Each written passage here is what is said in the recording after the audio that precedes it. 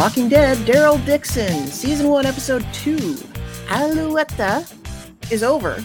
But we're just getting started here on post-show recaps. Nanu, everyone. It's me, Jessica Leese, and I'm here to talk about everything that happened in Episode 2 of Walking Dead, Daryl Dixon. I think we're safe to say things are heating up. We've got a lot to unpack here. I really don't want to beat the dead horse or the dead mule, as it were. So we're just going to jump right into it. But before we get started, of course, we got to introduce the rest of the panel. You know him as the man who actually probably did watch Mork and Mindy once upon a time. That's AJ Mass. Ooh la la! I'm so happy to be here. Y'all dumbasses. And hey, I never did nothing with them kids. Wow. Well, this is great. That means we don't have to suspend you from the bridge. It's all super. And of course, we also have a man who could definitely fight his way out of a moat full of zombies with a flail. Chappelle. Hi. Yeah, Texas was in this episode, y'all. I felt like I was at home again, you know. Do you know that guy? I do know that guy. No, I don't know that guy. I know a billion of that guy. Trust me. If I go outside, if I throw a rock, I could hit one of those guys. This felt so much better than last week. Just, I don't know if you know this, but the French, the words, they don't really, my Texas accent doesn't allow me to say those things. So I felt like, somebody gets me here in the zombie apocalypse. R.I.P. that guy. Yeah. I think, I guess Americans in France, like that was the other one. So yeah, pretty much. Yeah. This guy was from Texas specifically. So it felt really, yes. really good. Really good. I was like, oh wow. But then I also was like, why you gotta be like this? You know, like I give Texas a pretty bad name myself, but dear God, I mean, they went and found the quintessential Texan to put in this episode, and he did exactly what Texans be doing. So, you know, it is what it is. Well, look, Chappelle, representation is important. And you can adopt him as a flawed anti-hero if you want. No, he can stay wherever he is at the bottom of the zombie moat, hanging, I believe, and being ripped to shreds the last time we saw him. That's fine with me. I'm good with that guy. It was a little taste of Texas, but I'm happy to be back here in France with you two. Yeah. So we're embarking on the journey, I guess. And we, of course, there's kind of two main things that are happening. We got the A story and the B story. And I think we might as well just start with the A story here, since we're already in the thick of talking about, the human yo-yo from Texas. And so everybody's in a mule cart and we're headed north. And Daryl's like, well, quickest way is through Paris. And Isabel's like, oh no, we are not going through Paris. And she's got a point. Because how many times have we seen people go into a big city? Like we learned from Maggie and Negan, don't go into big cities full of zombies, right? From the beginning in Atlanta. I mean, don't it started in a metropolis. Jess, how do you feel? Because you weren't here when we had the first conversation. You know, we get our Isabella, we get Daryl. How you feel about this kid, Laurent? Now, I gotta know because. Well, you guys hated that guy. It started to wear on me after a while. When I came in, I was like, he's fine, but let AJ just bash this kid for 30 minutes, and I was like, oh yeah, you're right, he sucks. AJ was just looking hated like it's past tense. Actively hates. Oh, come on! Look, I walked backwards for 3 months and didn't get up the stairs. Look, we've had Henry, we've had Dakota. We've had Charlie. I feel like in the pantheon of annoying Walking Dead children, I don't rate him very high. I guess because all he's doing is being annoying rather than actively causing harm to others, which is usually what ends up happening with your Henrys and Dakotas and Charlies. But at the same time, I mean, even these children that he's going to encounter in this episode are just like, dude, no, you're a loser. Go away. Well, I love this, though, because I feel like we at least understand why he is the way he is this episode. Like, okay, annoying child. We established this in episode 1, but now it's like we understand now that he has never been around other children, and he probably does not know how to child. So the fact that the other kids like clock him immediately as being weird because he was never socialized, I think at least we understand him. Like other children in the Walking Dead world, they're just annoying for the sake of being annoying. And this at least, like, there's reason and texture to it. So I don't mind that as much. Laurent is one of those quote unquote homeschool kids. Having to make the school their home. Yeah. No, I get it. Completely different situations. Yeah. Yeah. I mean, he's like the kids whose parents didn't pick him up. Mm-hmm. Yeah. He's also kind of half zombie. You know, like technically his mom was a zombie. I'm just saying it's something to think about. This man was brought into the earth. A boy was brought into the earth from a zombie womb. Y'all, I don't think we've seen that yet. We've seen zombies be pregnant and have zombie babies. You know, we've seen that. This child is not a zombie baby. His mom's zombie. His dad's not zombie. This is weird. Have we seen zombies give birth to zombies? We've seen a zombie baby before, born out of a womb. Was this like the early days? I think we've seen a pregnant lady give birth to a dead baby. I think we've seen it. Stillborn, yeah. Yeah, it was a zombie. I've watched so many of these shows, I forget which shows these things are on. I mean, I know Z Nation's first episode focused on a zombie baby. Yeah. Basically doing that CGI Yoda stuff, flying around the room, biting people. Yeah, this is a normal child whose mom was a zombie. This is new. I don't think he is the savior, but I could see why you would think he was the savior. There's got to be some weird stuff that you never thought you'd see before. Just like Caesar. Basically, like literally cesarean section here. Yeah. Mm-hmm. Oh God. It didn't look as clean as a C-section. Well, they didn't really have to care about the aftercare on this one. No, don't have to have a pristine environment. Don't worry about infection. She's already infected. Will there be a scar afterwards? No, we're not sewing you back up, lady. Just gonna let you loose. I enjoyed the priest trying to exorcise her. As a good priest would do, absolutely. No, it is an interesting twist. You know, spoiler alert for the end of the episode. But yeah, his mother dies in childbirth, and therefore perhaps some of the zombie virus gets through the umbilical cord and affects him in a different way. Maybe, could he be immune? It's not. Could he be the cure? Dark genetic line of immunity, but could there be something to this? Sure, why not? If we want to go that direction, I guess we could. But it was also like, did she really die? Well, she died in childbirth. She didn't die of childbirth, though, right? She got bit by one of those ambulance zombies, right? I want to talk about this because I watched the episode, and because I rewatched the scene going, did she get bit? I didn't see her get bit. She had a messed up arm. She had a sweater on. The zombie like reaches for her and kind of goes, nah, like makes a bite at her. But she pulls away and gets into that car real quick. No tear in the sweater.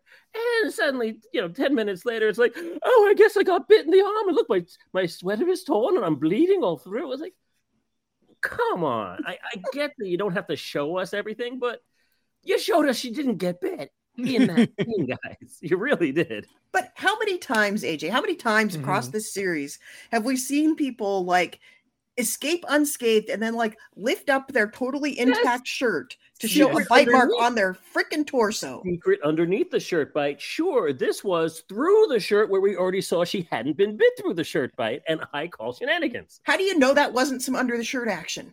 It could have been some under the shirt action. I'm sorry, Jess has the she has it this time. Under the shirt action I signed on for. I'm sorry. I call shenanigans. They could have easily just cut the scene just a little bit differently, and I would have bought the premise. But it was just like, I watched specifically. She did not get the bit. What is the value of making that ambiguous? Right. Make it pretty clear that this woman got bit. Because what do we do? Find out in like 6 episodes, like, oh, well, he would have had the cure if she'd actually got bitten, but that was just like a wound. You know, it wasn't actually a wound. It's just a wound. I mean, yeah, they could always backtrack in this scenario. You're seeing what you want to see. I don't know. I just found that very poorly done on their part. Again, because it is this whole big, ooh, she got bit. Like, just she's already screaming in pain and everything. The only reason for Izzy not to know that she was bit is so that she could plausibly sell it to the Mother Superior if she had, say, right. Oh, whoa, no, she can't come in here. She's been bit. Like, no, she's just pregnant. Oh, okay, come on in. That would be justified, that plausible deniability, but no, they didn't care because it's so early in the apocalypse. They don't know. Yeah, well, this is another question I had about this, because this is like day 3 of the zombie apocalypse. Yeah. And the nuns seem really, really well prepared for what's about to happen. Aren't they cloistered? Like, how closely are they following the news? Like, at this point in regular Walking Dead, like, we didn't see this in regular Walking Dead, but at this point in Fear, they didn't know, for instance, they had to stab him in the head to kill him. Mm-hmm. They didn't know at this point. It took regular Walking Dead like 3 entire months to learn that even if you don't get bit, you're still going to come back if you die. And they seem to know all of this already. How do they know this? Discernment, spiritual discernment. Maybe we nuns. Maybe we prayed on it. I think you're right. Jeremiah chapter 3, verse 7, and lo, they will come back. I don't know. Yeah. Look, they were prepared, and it's very weird. It is, because, she shows up and they know exactly how to handle this whole zombie situation. You would think these nuns have not been out in the streets. They haven't seen a lot of visitors who are probably bitten, but they figured it out. Oh, shoot, she got a bite? Cool, bet. Let's get to work. We got to deliver this baby. She's going to die. Got to put her down. I don't know. Maybe they're just quick on their toes. This whole situation moves very, very fast. Like you said, it's probably day 3 of the zombie apocalypse. But I wonder, did the apocalypse hit kind of like simultaneously across the continents? Because we haven't really talked about that, but we know America had an apocalypse. We know France is having an apocalypse. But how? What happened in both of those places, either at the same time, or what made the trip, the journey? I really want to know. Is this airborne? Now I have questions. I haven't had questions about the actual mechanics of the disease in a very long time, because it does not matter. There is no cure. We've been doing this forever. It's not happening. But now I want to know, how did it get to France? Well, Chappelle, I think everybody has become an amateur epidemiologist in the last 3.5 years. That part. Yeah.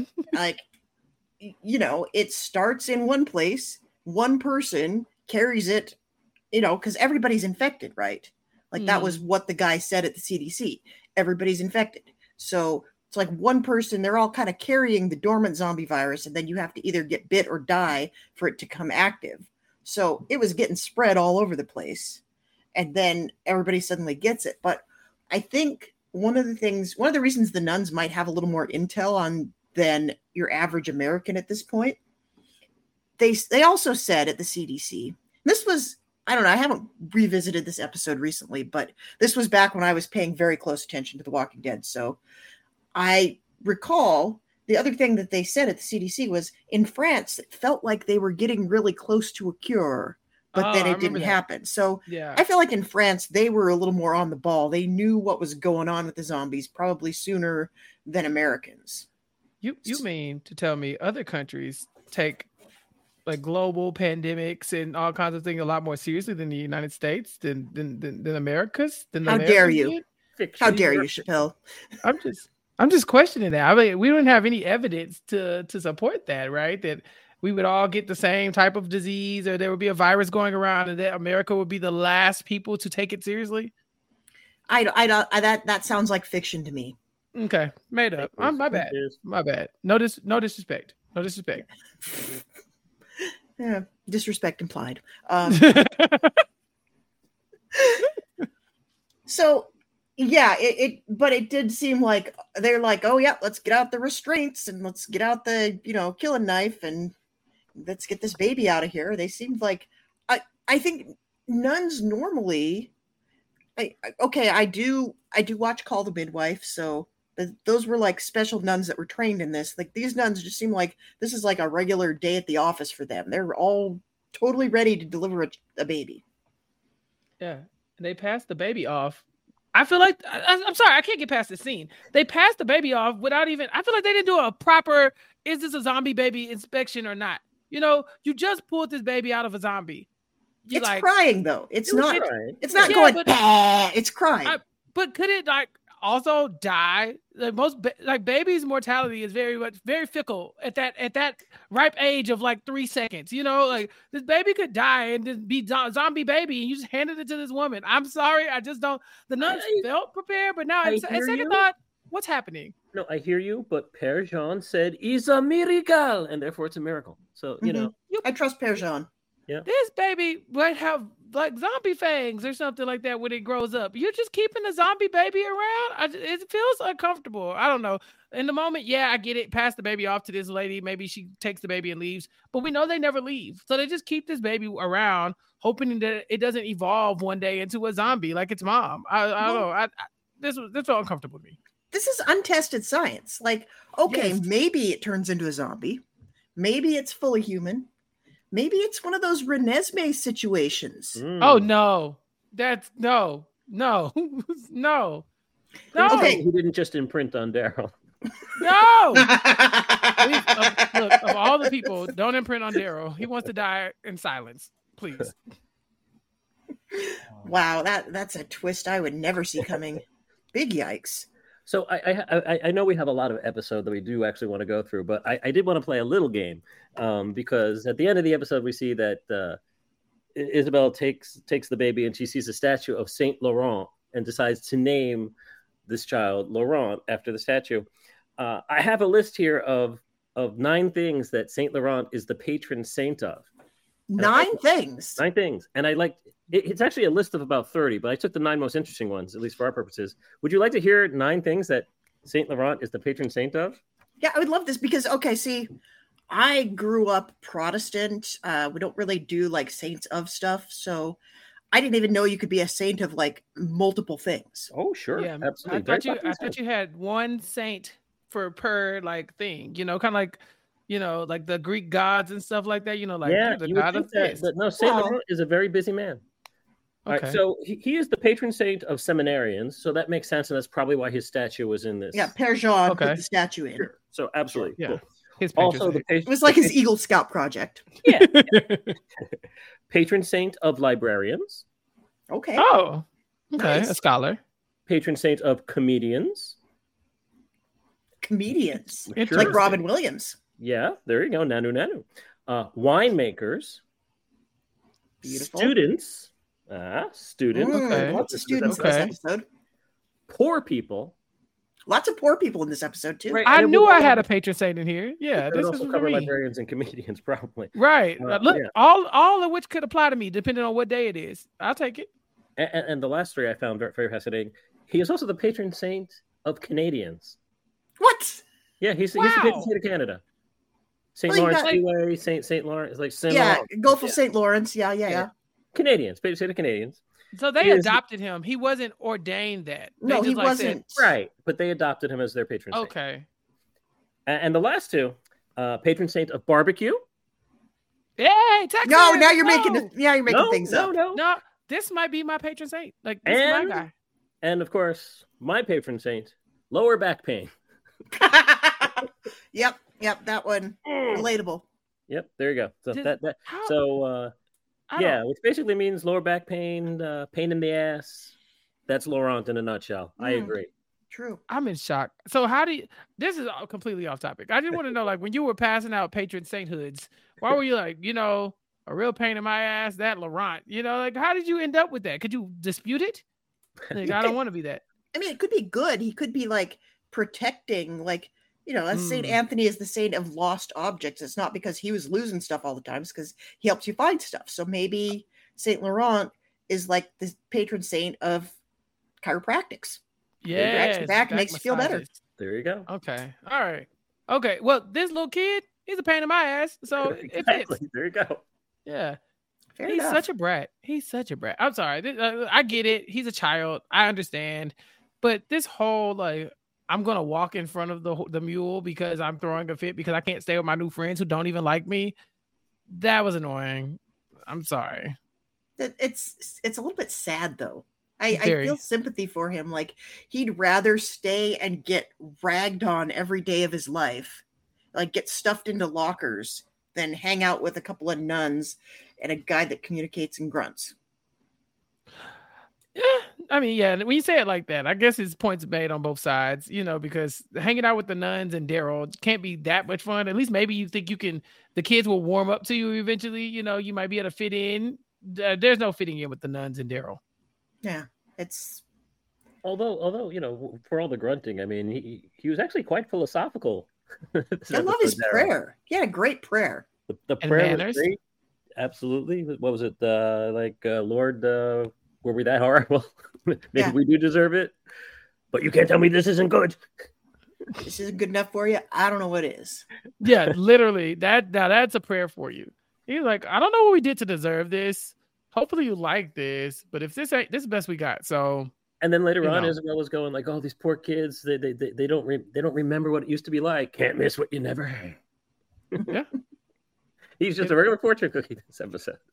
Yeah, I don't think they would have much knowledge into how nuns and fathers work either. Like they're like, "Oh, y'all are nuns. Say a prayer." They said a prayer, like they and then like say it. I was like, "Okay, cool." He's a father, huh? Make him pray at the dinner time. He does his like, grunty prayer, and they're like, I guess that's how I think it would work. It's not like I grew up watching, or in the church. I've been here this whole time, so I guess they didn't have much to go off of. They were all raised. These 18 children were all raised by this one bedridden old lady who may or may not be a nun herself. So, at the very least, she's like a strong flavor of Catholic who could impart this kind of stuff. And these kids, apparently, they had access to a library worthy of Saint Laurent himself. Given that Laurent has been snowballed by a story out of the Count of Monte Cristo, and he tries to tell the kids, like, this is what I heard my dad did, and they're like, "Oh, your dad was the Count of Monte Cristo? Nice." And I love that because how many times in TV have you seen a precocious child like snowball somebody with a story out of classic literature, and Laurent gets no purchase with this? They're like, "Boy, shut up, we can read." Like we were raised on the same limited amount of classic literature that you were. I mean, I think there were multiple times in this episode where that happened, where someone was, pulling the wool over someone else's eyes, and they were just like, "Nah," because like that was right. The kids were just like, "Oh yeah, no, sorry." And Lou with Daryl, like, "So you're not a priest? Tell me what your story is." Right. She wasn't buying it either, but it was really nice to see that like the tropes weren't there this episode. Yeah. Or the tropes are like busted immediately. Yeah. Like, oh, now you've got my interest. And again, this with these mini series is with I Love the Dead or this is like Dead City. Yeah. My my favorite busted trope is that I didn't hate Lou.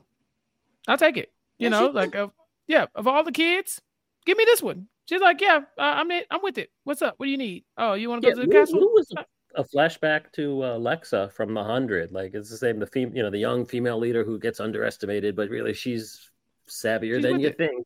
Well, which is itself a throwback to Walking Dead. Exactly. Yeah, this works for me. She wasn't annoying. Like I think a lot of the little young tykes that lead the way, they're like super like high strung, and they're just like everything has to be a certain way. And so she kind of was relaxed. She came down. She kind of read the room a little bit. Okay, we got some visitors. It's cool. Set up dinner, pray for us next day. Let's take you to the castle. It wasn't a lot of, like I don't trust outsiders and all that stuff. She wasn't like trying to hoist herself to be some like big bad leader. She just was in charge. And I was like, I like this a lot. I don't think we're ever going to see her again, but Well, and there were two things about the intro to these characters, the kids. The first is I did like the fact that to busting tropes, like they were introduced with whistling. Mm-hmm. Yeah. Do you think that's bad guys? Yeah. Oh, not whistling and arrows are being shot. Oh no, it's just a bunch of kids. So that was kind of funny to me. And the only thing that was missing when Lou finally arrives, when she goes, "And now we will practice our English for the American," was all that was missing was a wink at the camera, like oink. I'm you, Mr. Audience Member. Well, it's so convenient that we just have this show. Like, we need Daryl there just because Daryl doesn't speak French, and otherwise everybody would just speak French all the time. And I love that every single person he meets is just like, oh, okay, well, we speak English because we're civilized humans, and we'll just communicate like that. And it's also super convenient that even when Daryl's not there, Isabel's boyfriend is British. So yeah, he can speak English. He doesn't speak French either. So that's also very convenient. I want to go back to the top of this episode and the impetus for all of this, like for them needing a horse in the first place, because I need to figure out what I'm missing here. I watched this several times, so I don't get it. There were about 5 zombies 100 feet away, and the mule got upset. And so Daryl's solution to this is to let the mule go get ate by the zombies. He's like, okay, we don't need you. Bye-bye. And now they got a whole cart full of crap and nobody'd pull it. And they got to leave that whole cart full of supplies because of 5 zombies that I feel like it would have been just as easy for Daryl to go dispatch those zombies, and then the mule would have kept on going. Well, that's preposterous, Jess. If Daryl was surrounded by 100 zombies, there's no way he could dispatch them all and survive. Oh, wait. Oh, wait, he does that later. Yeah. Zombie moat. I agree with you. I think if Daryl was incapacitated or if Daryl didn't have a weapon, sure, it makes sense for him to go, oh no, the mule's making noise and braying. He's attracting the zombies. I'll send the mule off and the zombies will follow the mule and we'll be okay because the zombies will run the other way and then we don't have to dispatch zombies. I would understand that maybe he's just trying to protect these people that he's sworn to protect. I don't know. It doesn't make a lot of sense, given that it's Daryl. Given that it was some random, sure, it would make a lot of sense. Unless, like, Daryl just has the same faith in every animal that he does in Dog, because I could see him telling Dog to do that, and Dog would just, like, outsmart the zombies. But this is a very dumb mule. Clearly. And slow, too. Maybe Daryl was just like, I don't feel like it. I'm always fighting zombies. Why don't we just get rid of the horse? He's like, what? What are you talking about? Why would we get rid of it? He's like, yeah, because I can't beat them all. I was like, it's only 5 of them. So, yeah, but I'm tired. I'm tired of walking. I came over here on attached to a canoe. Can I not have to fight the zombies right now? Maybe that's what Daryl was going through, because I agree. In the moment, I didn't even realize that was the whole holdup. It was just only 5. Because yeah, we've seen Daryl do some amazing things, and like you said, by the end of this episode, still amazingly just surviving left and right. You would think Daryl with a simple knife could have gotten rid of these zombies. Yeah, and he had more weapons than that. Like he had a gun. He had like later on they have crossbows. I think those belong to the kids in the preschool though, which is, boy, that's a weird sentence. He's also seen Isabel and Sylvie like defend themselves and survive an onslaught just last episode. So he knows they could take care of themselves. Maybe he was just concerned that they would be fighting like Zombie 1 and Zombie 2, and then they're all go, I will fight the 3rd one, and get eaten immediately. Or maybe he just saw that writing on the wall. They're loud, so another horde shows up. I don't know. But yeah, into the horse. And of course, they're like, well, Laurent really loves the horse. Don't do that. It's like, well, does Laurent want to live or no? Because I think we have to let the horse go here. Yeah, I feel like there were more options. They had more options. At least one. We know Daryl could have killed him. Yeah. Yeah, like Daryl could have killed them with a stick. He could have picked a stick off the ground and he could have done it. Mm-hmm. Like I've seen him kill zombies with his feet. So, you know. Mm-hmm. Yeah. So there's that. And then, so we're given to understand, I feel like if this is what's setting the tone for like this road trip adventure of a series at this juncture in the series, if we're just going to meet a new group of people every week and then Daryl's going to help them, this is the zombie drama that I've been asking for like 6 years. Like this is what I wanted out of season 5 of Fear the Walking Dead. Like when they finish fighting the filthy woman and they're going to take up the mantle of Polar Bear and they're going to go help people.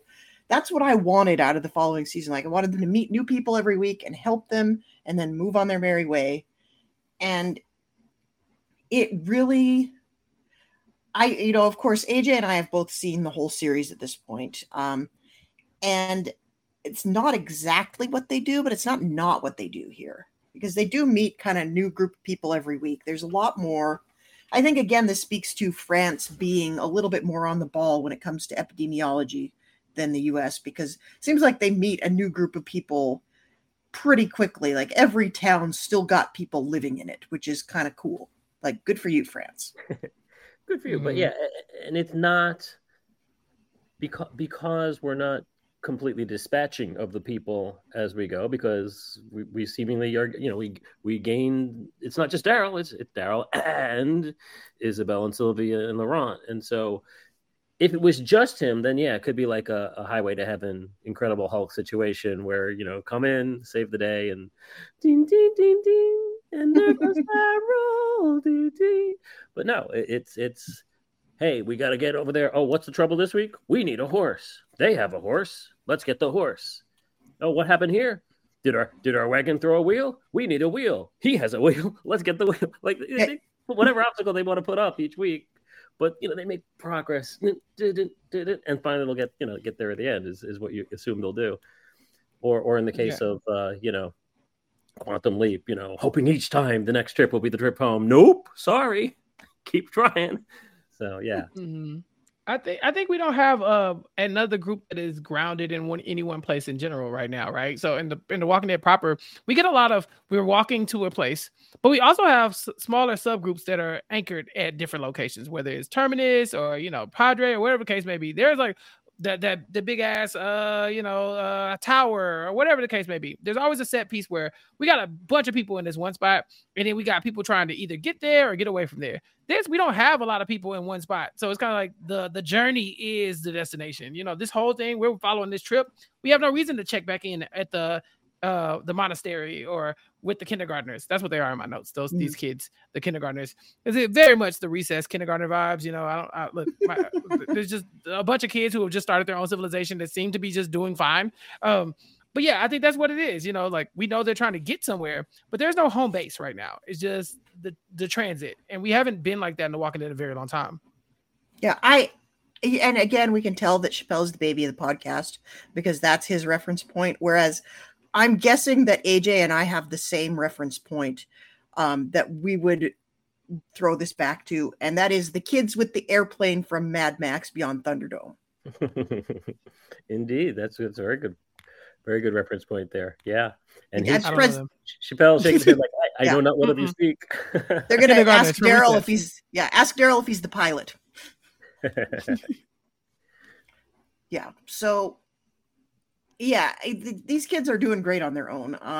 And it seems like the implication last week was that the nuns are on the radio to people all the time. Like there's open CB channels, and they know that there's people in every one of these towns. They're going to have this like little, ecumenical waypoints along the path to the ultimate destination. And that seems a lot more put together. Like, okay, Alexandria meets the hilltop, and the hilltop knows about the kingdom, and they all know about the saviors, but they don't have a whole like network of, they know where everybody is, and they know that if they go to a town, there's going to be people there. So this is way more, way more successful, I think, than the U.S. has been up to this point. This is the Underground Railroad.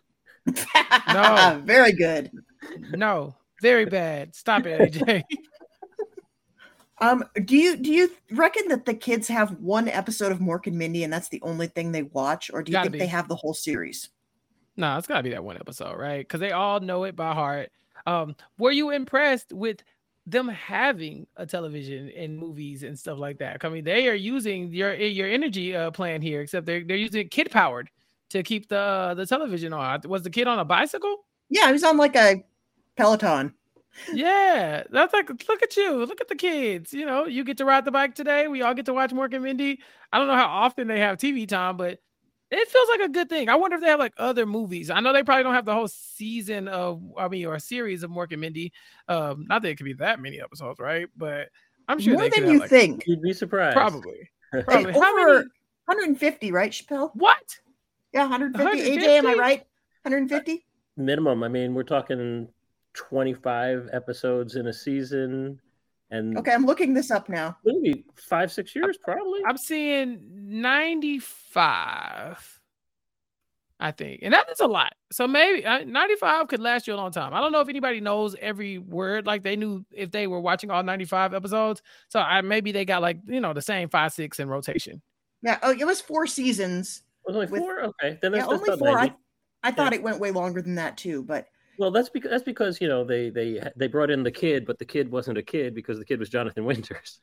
They would all sitcoms back then when they were starting to get stale. They'd bring in a kid, but for Mork and Mindy, they brought in a kid who was like Benjamin Buttoning. He was aging backwards.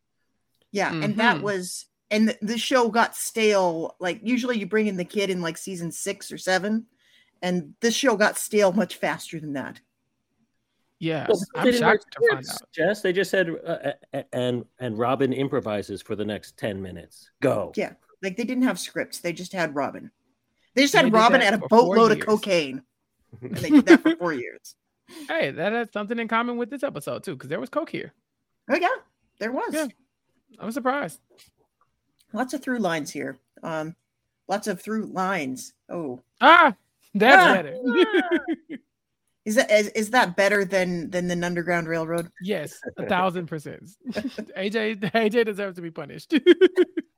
Yeah. But yeah, let's go to Isabel.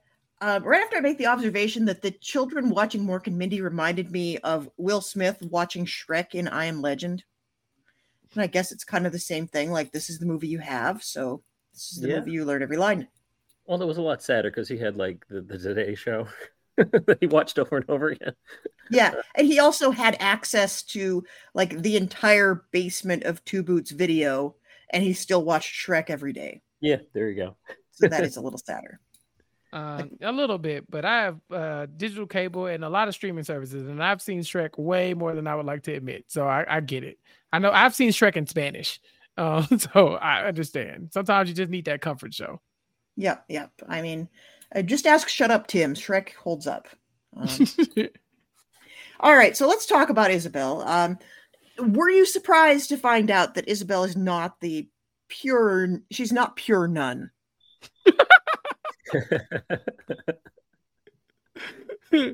She's a half nun. She is a nun who had a past. She was once, and we don't know how long it's been. I guess Laurent's like what? 12 years. Oh, 12 years. Yeah, so Laurent's 12 years old. She probably converted to full-blown nunnishness into probably like 2 years in, maybe. It probably took a little bit for her to convert. But yeah, she lived a long-ass life before she became a nun. You know, she was partying, smoking cigarettes, and doing coke, and dancing, and I'm assuming having premarital sex. She looked like she was just living her best life before the zombie apocalypse happened. You know, I don't know. The zombie apocalypse sounds pretty horrible, but I think it might even be worse if you have to be in the zombie apocalypse as a nurse. I mean, as a nun. You know, like it's kind of tough. There's a bad time to switch to. Oh, well, maybe it's not a bad time to switch to religion. Because, I mean, what else do you have? I mean, as a nun, and of course, you know, I've read the collected fictional works of Ken Follett here, so this is what I know about nuns. In the Middle Ages, like if you're a woman, a nun is basically the best thing you can be. Because you get to live with a lot of intellectually minded women. You get to learn how to read. You get to learn doctoring. You get to have a better diet than most people around you. And, you know, the cloistered life, I would say in the zombie apocalypse, being cloistered is probably a best case scenario here. And I could also see, the nuns, like, because their convent is a little bit more self-sufficient, like they already have the garden in place, they already have the infrastructure. I'm sure they keep chickens and fruit trees and whatnot. They're already ready for the downfall of civilization. They're not as dependent on, you know, the supply chain. So yeah. I would say, like, if you want to be anything in a zombie apocalypse, I think a nun is a good thing to be. And also, if it's the zombie apocalypse, they might let some of your vows slide, because zombies. Sure. Yeah. And as new people come in, they're much more lenient in taking those vows, clearly, because like, hey, we need the peeps. So right. I could see Isabel, like, having witnessed this miracle, kind of having the sort of Paul on the road to Damascus moment and immediately taking those vows. I could see her feeling like she was delivered to the nuns, and she could have the feeling. I don't think it took her a year. I think it might have taken her a week. Do you think she came up with the prophecy? Because in the first episode, they're very hell bent on, like, this Laurent is the savior essentially. But were they waiting on a Laurent to happen, or did she show up and Laurent happened and they were like, this gotta mean something, right? Like, don't we have some primitive drawings or something like that aligns with this? I think it's more that second thing. I think they just witnessed this miracle of life from death. It's focused around a baby, so sure. That fits right in, especially with all the apocalypse and going on, which I thought it was. I would have loved for this. Like, we didn't need Daryl for the series. I would think. No. And if we just started with that scene of Isabel. I would have been happy to start a series that way. It was a really cool intro to, it's the what can get tired in these was like, the zombies were really us, man, all along. but that is what that first sequence was like. They were just dancing like zombies and droning to the music, and she'd walk away from somebody and be like, I don't know, I'm just going to keep dancing and dancing. I don't even know why I'm dancing. I have no control over my mind. I'm on drugs. So it was this kind of like cool take on our society today as zombie apocalypse, with all these the slow build of everything happening in the background that she's not noticing, where the zombie apocalypse has started and she doesn't even know it yet. And like, there's a scream as she leaves the party, like, which sounds like, something's happening there. But she goes down the elevator, she doesn't notice it, and she just does some more drugs. And then she's on the train, and like, someone gets bit off in the distance. She's like, oh, someone's being attacked. Oh well, it isn't until she encounters the newsman who's actually a zombie that she's like, oh crap, this is real. Yeah, I like it. I like anytime they show us day one of the apocalypse, right? When they show us like, hey, I was walking around out of my business and then zombies happen. Because, when in the Walking Dead proper, we didn't get that. We woke up with Grimes being like 3 days, like he woke up like, oh, shoot, all has already happened and now I'm here. But we saw it a little bit in Fear. And then we definitely saw it in the other Walking Dead, the one with the little one-off episodes, the Parker Posey episodes. Oh, yeah, Tales.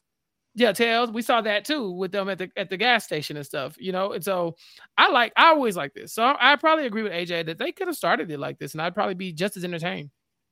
You know what I liked even more than that? I liked the one-off episode about Negan and his wife, like 3 weeks into the zombie apocalypse, because I felt like that gave you a better idea of, like, it wasn't that everybody died all at once on one day. It was like things got gradually harder and harder and harder, and things broke down. But I agree. I like seeing those early things, because the original premise of The Walking Dead as a comic book was that you were never supposed to know how it started, or, anything about where the zombies came from. It was just like, all of a sudden he wakes up and zombies have happened. And you're never supposed to be able to understand the reasons for it. Because if you can find the reasons for it, you could fix it. And, even though we are getting more and more hints that people are trying to fix it, we still can't fix it. Yeah. So, yeah. But yeah, I think they did such a great economical job this week of introducing us to Isabel as a character. And I think they make her very relatable and nuanced and interesting, and you see how she got where she is and why she made the choices she did, and also underscoring the point that nobody survives in the zombie apocalypse without being a little bit underhanded. And it's like, how do nuns survive? Well, they're a little bit underhanded. Yeah. And the only reason she's alive and with the nuns is because she took 1 second. She's like, oh, you want me, boyfriend, you want me to ditch my sister who's pregnant? Okay, I'll tell her. Just drive away. Yeah, that's it. I'm making the decision right now. No, we are surviving this. It's why she can't judge Daryl when Daryl's like, yeah, I could definitely get some medicine for this woman who's dying. It'll fix it. Yeah, I just need to get a horse. Yeah, I just need that. Daryl even comes back and he just tells Lou like, yeah, I lied. The medicine was never help. I just needed the horse, and we're gonna go now. Bye. And I think Isabel's in on this the whole time. Like she is pulling the long con right alongside Daryl. Like you can tell she's totally up for it. It's like, let's just go rip off these kids. Yeah. But then the kids rip them off right back, because you have several different times where it's like Daryl thinks he's getting one over on them, and the kids are like, nuh-uh. Like, oh, you thought it was just you and Lou going to rob this guy. She brought her whole posse with her, and we're here to save the day. Yeah, so I liked it. Yeah, I thought it was great. Like everybody's, you have to find people you can trust a little bit and people you can work with. But again, this is like the show that brought us all together in the first place. You got to find people you like, that you can trust, that you can work with, but you can't fully trust anybody because everybody's screwing everybody over all the time. Absolutely. And I also like the fact that at the end of the episode, when you get that parallel where they see Moof's brother was not off on some hero mission. No, he had actually died and is in the moat with all the zombies. And Lou's like, all right, I'll take care of it, but she can't. And Daryl has to kill this guy for her. And then just the very next scene, she's already like, okay, that felt like crap not being able to do it. I'm going to do it for someone I care about. And I got this. Like, she's grown even in the course of this episode. And that you never see that on this show. Yeah, she's so dope. It's fantastic. So dope. Yeah, my favorite kid. And even the way she says, she's like, I can do it, I think. She's going to give it a try.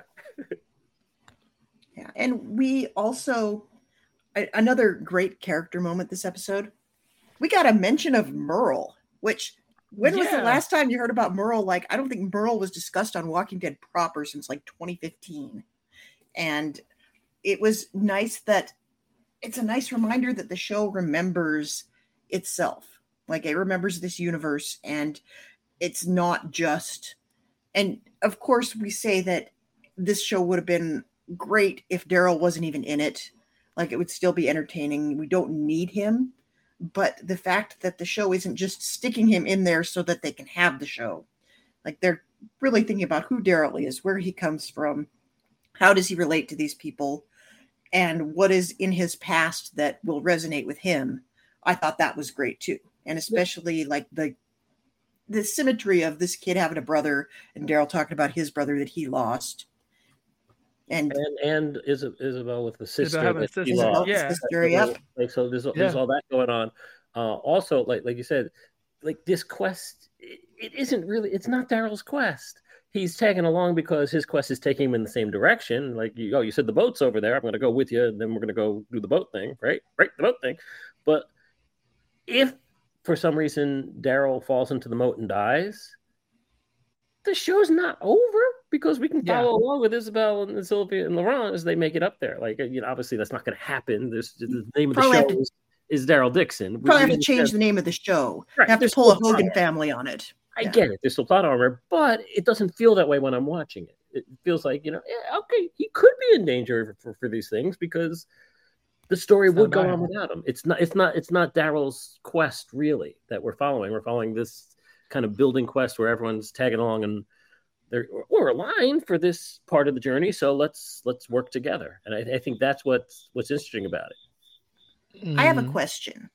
Okay. How much of this story do you think was already written at the point where Melissa McBride said she was not involved?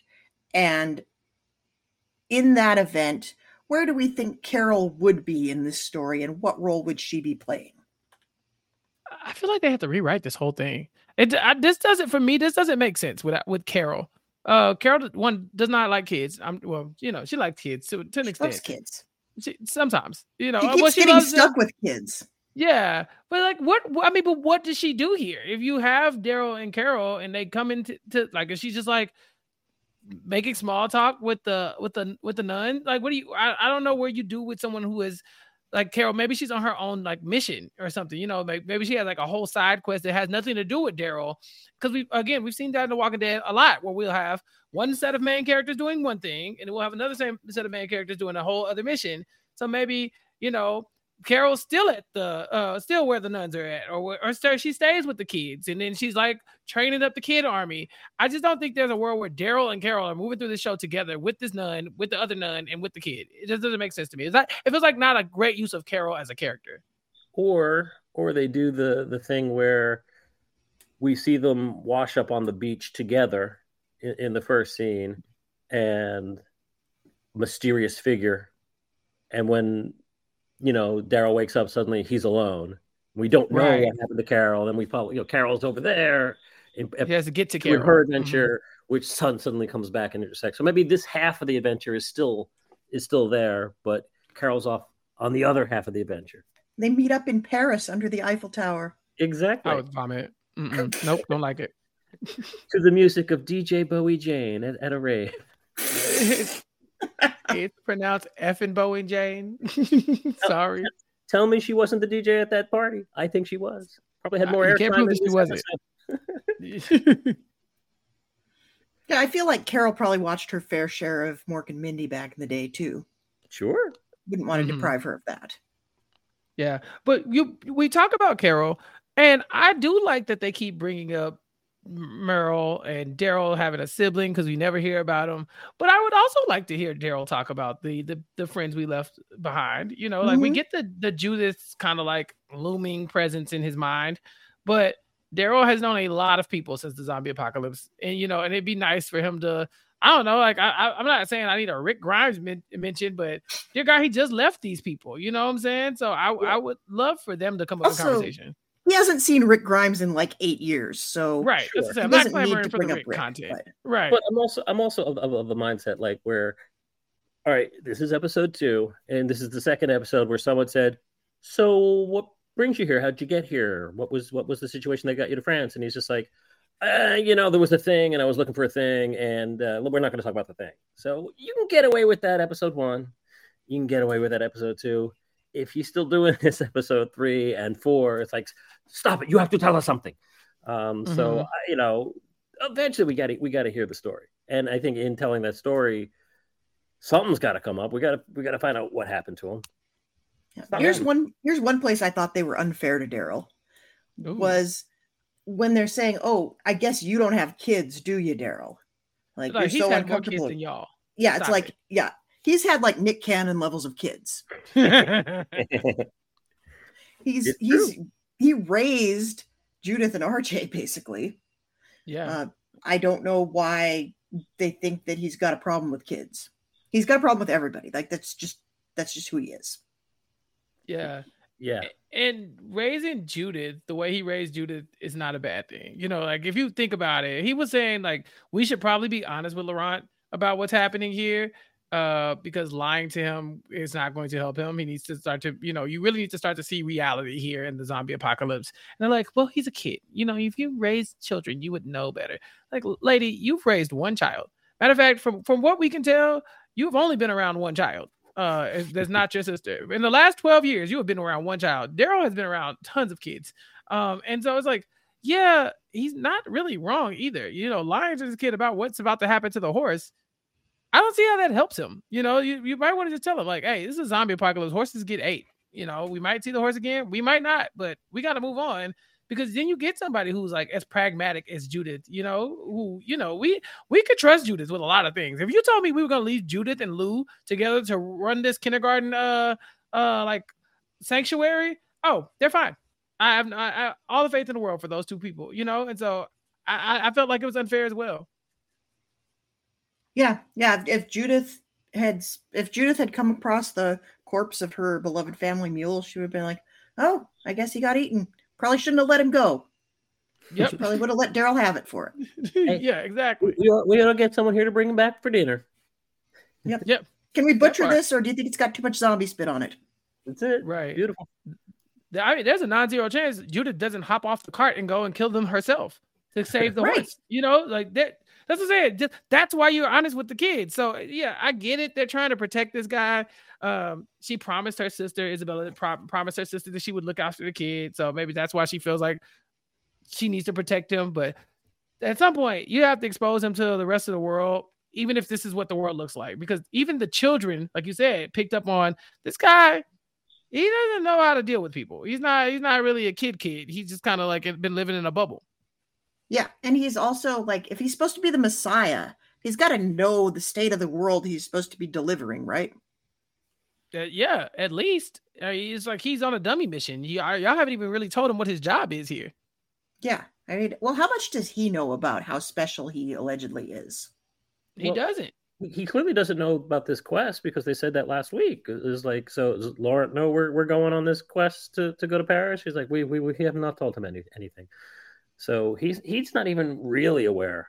I think they've sheltered him from this as well. And it's like, okay, but then you can't really complain when he suddenly pulls a temper tantrum. I want to be with my friends.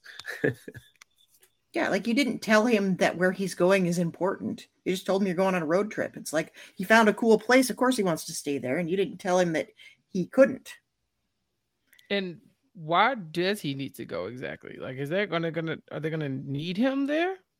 I'm guessing like, okay, without giving away anything that happens. Right, I keep forgetting that you've seen it. Yeah, AJ and I know the answer to this broadly, but this is another safe place. I don't know if they have invoked the name of what they're calling this place yet. Not yet. They have not. But the name that they give to the place kind of gives you a sense of what it's for and why he's going there. Okay, gotcha. Because I'm thinking from our current point of view, it's clearly he's special. He's special. Mm-hmm. He's the chosen one. He's the Messiah. He's like, we got to get him somewhere. Père Jean isn't here anymore. He needs his training. Something has happened terribly here at Beaubaton. Let's get him to Hogwarts. Yeah. I'm sorry. I had to make at least one Fleur Delacour reference. I mean, fair. At least they definitely had dinner in the Great Hall, AJ. It was right there. But yeah, I'm still saying that they could have just left the kid there. Unless they physically need his body in a spot, which, I mean, that may or not happen. We're 2 episodes in. I think he's pretty safe with Lou and the rest of the gang. You know, he may not fit in right away, but y'all can go handle y'all's business and come back for him later on, it seems. Or you could leave him there for training because they clearly know a lot of stuff that would be useful for him to know. Yeah, I don't think these kids are the worst influences he could have. I really think being out on the road with you and Daryl is a lot less safe. But whatever. I've never been a parent, so what do I know? Yeah. Can I talk about, like, there was something that happened in this show that was more stupid than letting the mule run at the 5 zombies? There was one thing that happened that was even dumber, which was they left a giant ass map on the wall of the convent showing where they were going to be going. Like, what map did they have? Didn't they take that map down off the wall? Like, why is there an extra map? And why did they leave the like mini cassette recorder with like Daryl's whole life story? This seems like a pretty massive oversight because they did know that the nuns were getting attacked. It's like, let's hide the information. Yeah, they did at least reference the fact that that big map on the wall was the big map on the wall, because when Daryl's looking at the map in this episode, we can go straight to Paris. He said, yeah, the map on Père Jean's wall also said Paris. So he referenced the fact that map was there. They knew it was there. Maybe that one was mounted in something. They couldn't take that one down. And it's just a map to Paris. I mean, Paris is a big city. That doesn't really mean anything. Maybe you take down the Post-it note with the exact coordinates off of it. But yeah, leaving the tape recorder is a very much a plot convenience. You know, it's not like he kicked it from under a table. It was just sitting right there. Just look at me. Yeah, I'm surprised Tattoo Face Limpy Boy actually went back to check it out. Yeah, that showed some initiative that I didn't think he had. I thought he had already hightailed it out of there and was just heading back to lick his wounds. But no, he circled back. So he wants vengeance. He has a personal vendetta against Daryl now. It's like blood vengeance here. Yeah, but it was such a rookie mistake. It really was. It really. I mean, just Daryl is basically a professional spy at this point. We've seen Daryl do a lot of crazy things. We've seen him infiltrate. We've seen him undercover. We've seen Daryl like on all sides of the law. And he just leaves his tape recorder with all his information on it. It's very weird. not the best choice from Daryl. But again, if after all this time Daryl can't seem to keep this stuff together, we wouldn't have a show if he could. He has to be able to make mistakes. This is just a massive mistake. It is the mistake. You gave them all your information and the map to where you were going. And in fairness, I mean, come on. It's not like anyone in France is going to speak English. Right. Oh, God. Maybe the map was in English. Just everybody, huh? Yeah. I mean, more people speak English than speak French total. Yeah. Because we've had 2 guys so far that don't speak a word of French. Yeah. That's true. 3, if you count the boyfriend. Him. Yeah. Very true. Very true. Yeah. So, what else do we need to talk about with regard to this episode? So we kind of went all over the place, but we did. The only other thing I would say is I thought it was just amazingly fortuitous that Daryl Dixon, in the moat of all the walkers, is able to shoot out the tank. It explodes, killing every walker in sight, but not Daryl. I thought that was wonderfully choreographed. I think he killed all the close ones. This was for the distance zombies. Yeah, the distance zombies. This is the range weapon. Fair enough, but he got the rest of them with the flail. It's a good thing he rolled a 20 on his die, or otherwise we might not be seeing Daryl anymore. But sure, a lot of hit points for Dixon. Yeah, Daryl's been rolling 20s for 10 years. Pretty much. But I still thought it was a cool sequence down there in the moat. I mean, for all the it's kids shooting arrows, wearing masks, and howling. I like that. Yeah, kids acting like kids. Imagine that. Okay. Yeah, a little Lord of the Flies, sure, but it was fun. Mm-hmm. It was fun. I enjoyed the episode. Like I said, I'm not so thrilled of the whole, and we meet these people, and we meet these people, and we meet these people. The way they're doing it, if because it doesn't seem like they're really helping. They're hurting more than they're helping. I like the episodic nature of it. But of course, AJ, you are right. I don't think it's too big a spoiler to say that this immediately goes out the window next week. And it goes out the window in such a way that it's like they know that's what you're expecting. And so they make sure that's the opposite of what happens. So without spoiling anything for next week, I just have to say that I liked episode 1. I liked episode 2, but I was like, yeah, if I wasn't covering this, maybe I wouldn't be watching this anymore. Something better happened. Episode 3 just won me over so much. I've been waiting so much for episode 3 to come along. Oh, brace yourselves, folks. It is going to be glorious. Yeah, you hit the top of the roller coaster in episode 3, and then that first descent. There is a plot twist 2/3 of the way through episode 3. I was just like, okay, I'm on board. You got me. So very excited to unpack that next week. And of course, there's at least one thing next week that we need Josh Wigler to react to. Yes, absolutely. Come back, Josh. Come back. But I think we're going to have the full panel next week. It seems like it. I think episode 3 is my favorite episode of any Walking Dead in quite a while. Ooh. I would say probably favorite Walking Dead episode since anything that happened in Tales. So that should give you some idea. Yes. And for me, it was a complete 180 from my reaction to Aisha Tyler and wrestling. But equally as unexpected.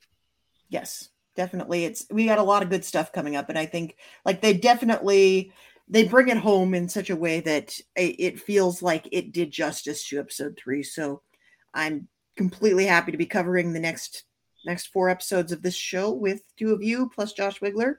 But before we say goodnight, let's talk about what else we have going on in the world. AJ Nass, what's going on with you?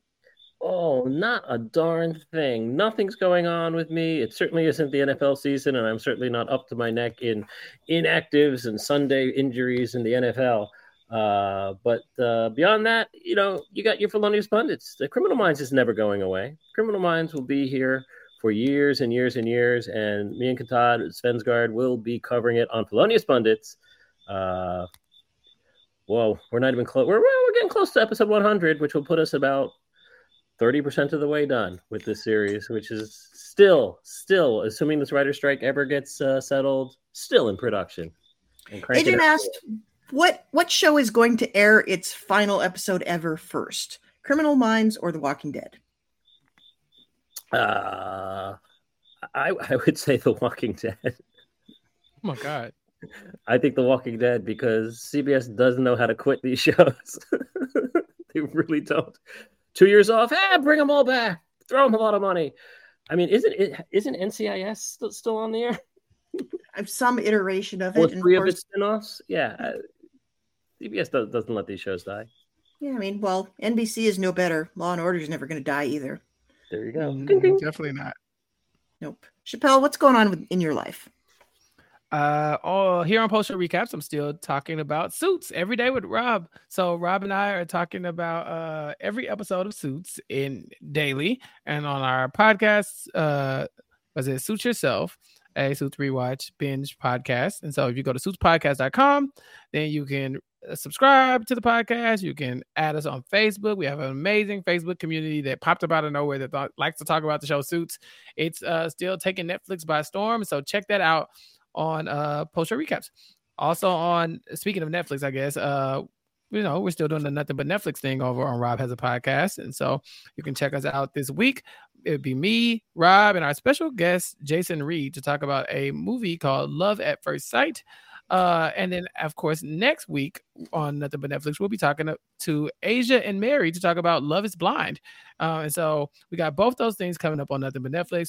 And then finally on Rob Has a Podcast, Sasha and I are talking about Below Deck. Still, Below Deck Down Under is about to come to an end, but we just recorded our most recent 2 episodes with Sharon Tharp.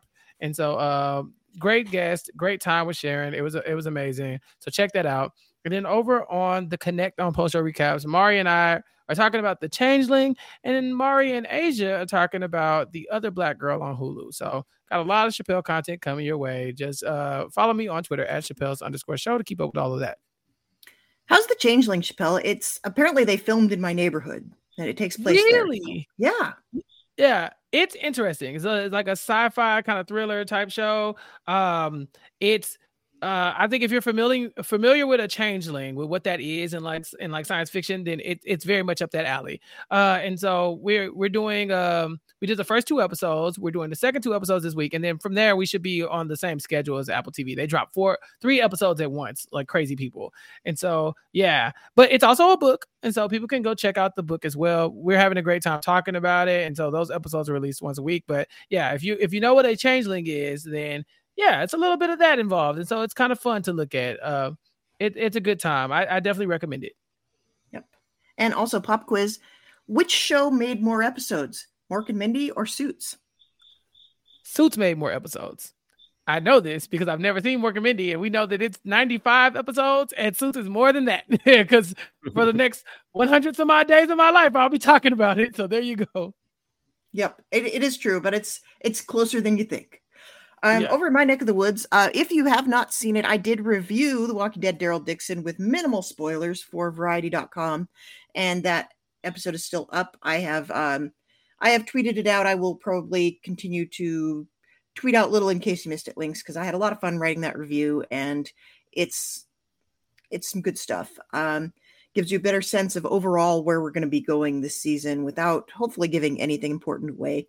And then, of course, over on Rob's podcast, I am covering Amazing Race Canada with Great Dan Heaton, and we got 2 more episodes of that to cover, so that's going to be over in the Amazing Race feed.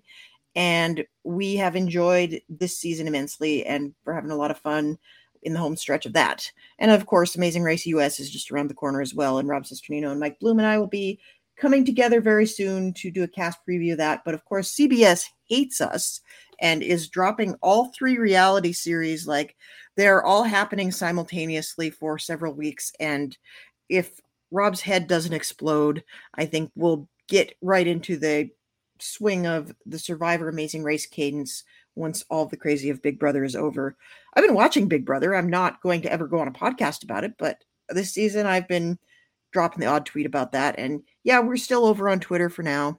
I'm sure we'll all move off of it at some point when it gets totally unusable, but you can find us all there. Josh Wigler is not here now, but he is on Twitter at Round Howard. And for now, I think he's about done with that site.